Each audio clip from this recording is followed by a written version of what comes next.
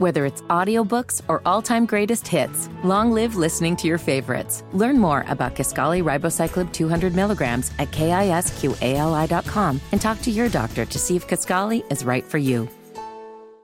Tony Katz, the Morning News, 93 WIBC. My name is Craig Collins filling in. Matt Baer hanging out and doing traffic like he does every morning, and Graham producing for us today.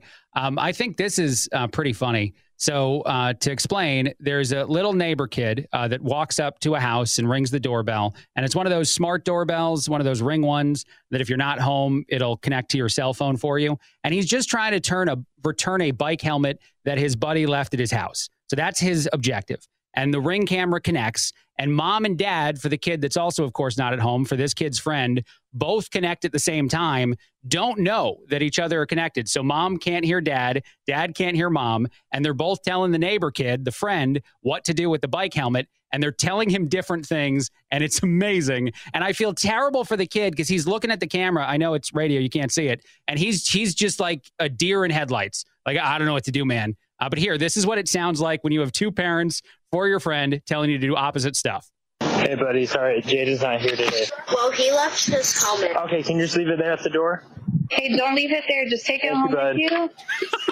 And then Have a good day. when we get home tonight, I'll send him over, and he can play with y'all, and you can get it to him then, okay? Yeah, because I don't want somebody else to steal it. No, you can just leave it there at the door. It. I can have him play with you later, and you can give it to him then, okay? Leave it. So I'm leaving it here? Yeah. No, don't leave it there. Take it home with you. Take it home. Thank you. I don't want anybody to steal it. No, you can just leave it there, buddy. Just leave it at the front door. I'll get it from you later. Okay? That kept going on for a while. So the kid's like, I'm leave taking it. I don't know what I'm doing. And I love the fact that mom and dad are both unaware that each other is speaking, because it's one of the many moments that exists in relationships where the guy has a totally different opinion than the woman. And if you are connected, more times than not, this is what I learned as a wise husband, you just go with whatever the wife is saying. You do it more times than not. And I'm sure maybe one of the two would have agreed with the other, but they have no idea what's going on. And the kid is just like, this is the worst day of my life. This is how I got to watch R-rated movies when I was a kid. Seriously, think about how much violence is accepted, and I had to do an end around on Cujo. With mom and dad, you could ask one, get the no, then ask the other, and maybe get a maybe.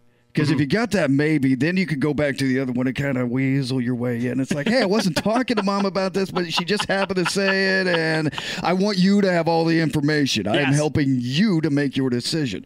Yeah, you're right. Exactly. Yeah, and it's relationships. It's what it is. The move I'm most familiar with in that world, I was raised by a single mom, a single parent, but the move I'm most familiar with in that world is you go to mom and you ask the question. And if you get a no, you try to find something in there that you can bring to dad so you can tell dad, mom already said yes. Exactly. And if you do that, then it's immediately a yes from pop, and then you leave. So that's the strategy I've always seen all my friends when I was a little kid play out. You said absolutely, Graham?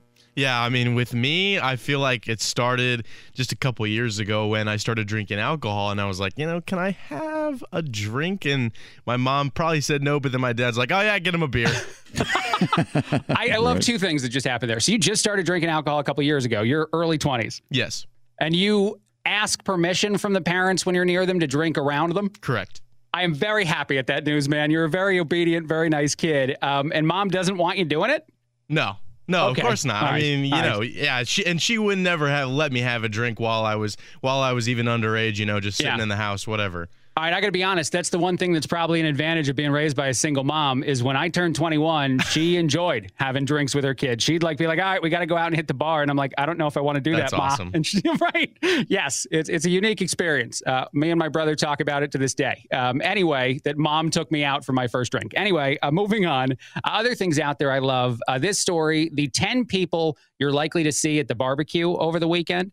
A poll was done on the internet, and these are the most likely candidates, I guess, to be at every single party. And actually, even better than that, 28% of people are food pilers. Number one on the list is people who stack way too much food on their plate when they walk up to pick up food and then go sit down. And 28% of us in situations like this just put the food on top of more food, so you only get up once. Do we have any food pilers on the show? No, that sounds disgusting. I mean, if I'm really hungry, I'll do it. Maybe if it's a breakfast, I think anything is acceptable.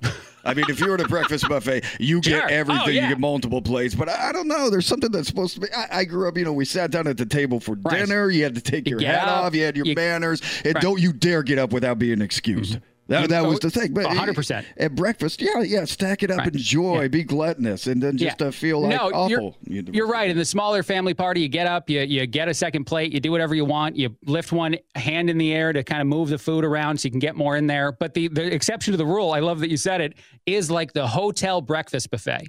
Because in that situation, I act like I was just freed from jail. Like I take all the food on one plate because you don't want to do it twice. I feel like it's a one-off thing. Number two, as far as people you're likely to see at the food party, the person who gets their food delivered to them without getting up. This is a unique individual that has a very nice relationship of some kind that is not all of us. The drinker who keeps asking if everyone else needs a beer is another person you'll see at the party. The person who will definitely drop food on the ground at some point and may pick it up and consume it. And then finally, the person, and usually a guy, who offers unsolicited grilling advice to whoever is actually cooking the food. That's the best part of being another dude at a cookout when you're not cooking, is having limited versions of tips that you throw out there occasionally. Is that a thing? Is that really your buddies come over or you go into somebody's house and you start telling them how to grill?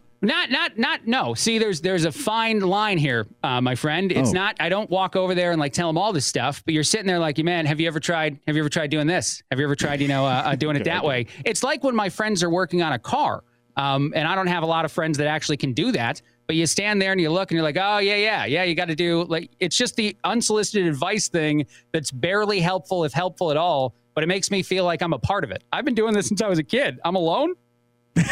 No, Am I don't think you are. I think it's just, I didn't know. I mean, on the surface, if I'm grilling out and somebody is over saying, hey, a little bit, why'd you season it like this? I'm like, no, this is my thing. Yeah, stay away. Stupid. Yeah, but you're saying this is kind of a camaraderie type of thing, that you all getting together, sharing tips, sharing things. It's just like social media. It's like you never backseat grill, huh? No. Okay. All right. No. Well, you're well done, man. You're invited to my next cookout, so that I don't have to, because I don't like it when people tell me how to do stuff, but I love throwing the occasional thing out there. I'm a hypocrite, is what I just said. One last thing, quickly. I love this. A woman complained that she rented a vacation spot, I think on Airbnb, and said she got catfished. The reason why is they used really ridiculous photos that were not the place that she rented to make it look way better than it was.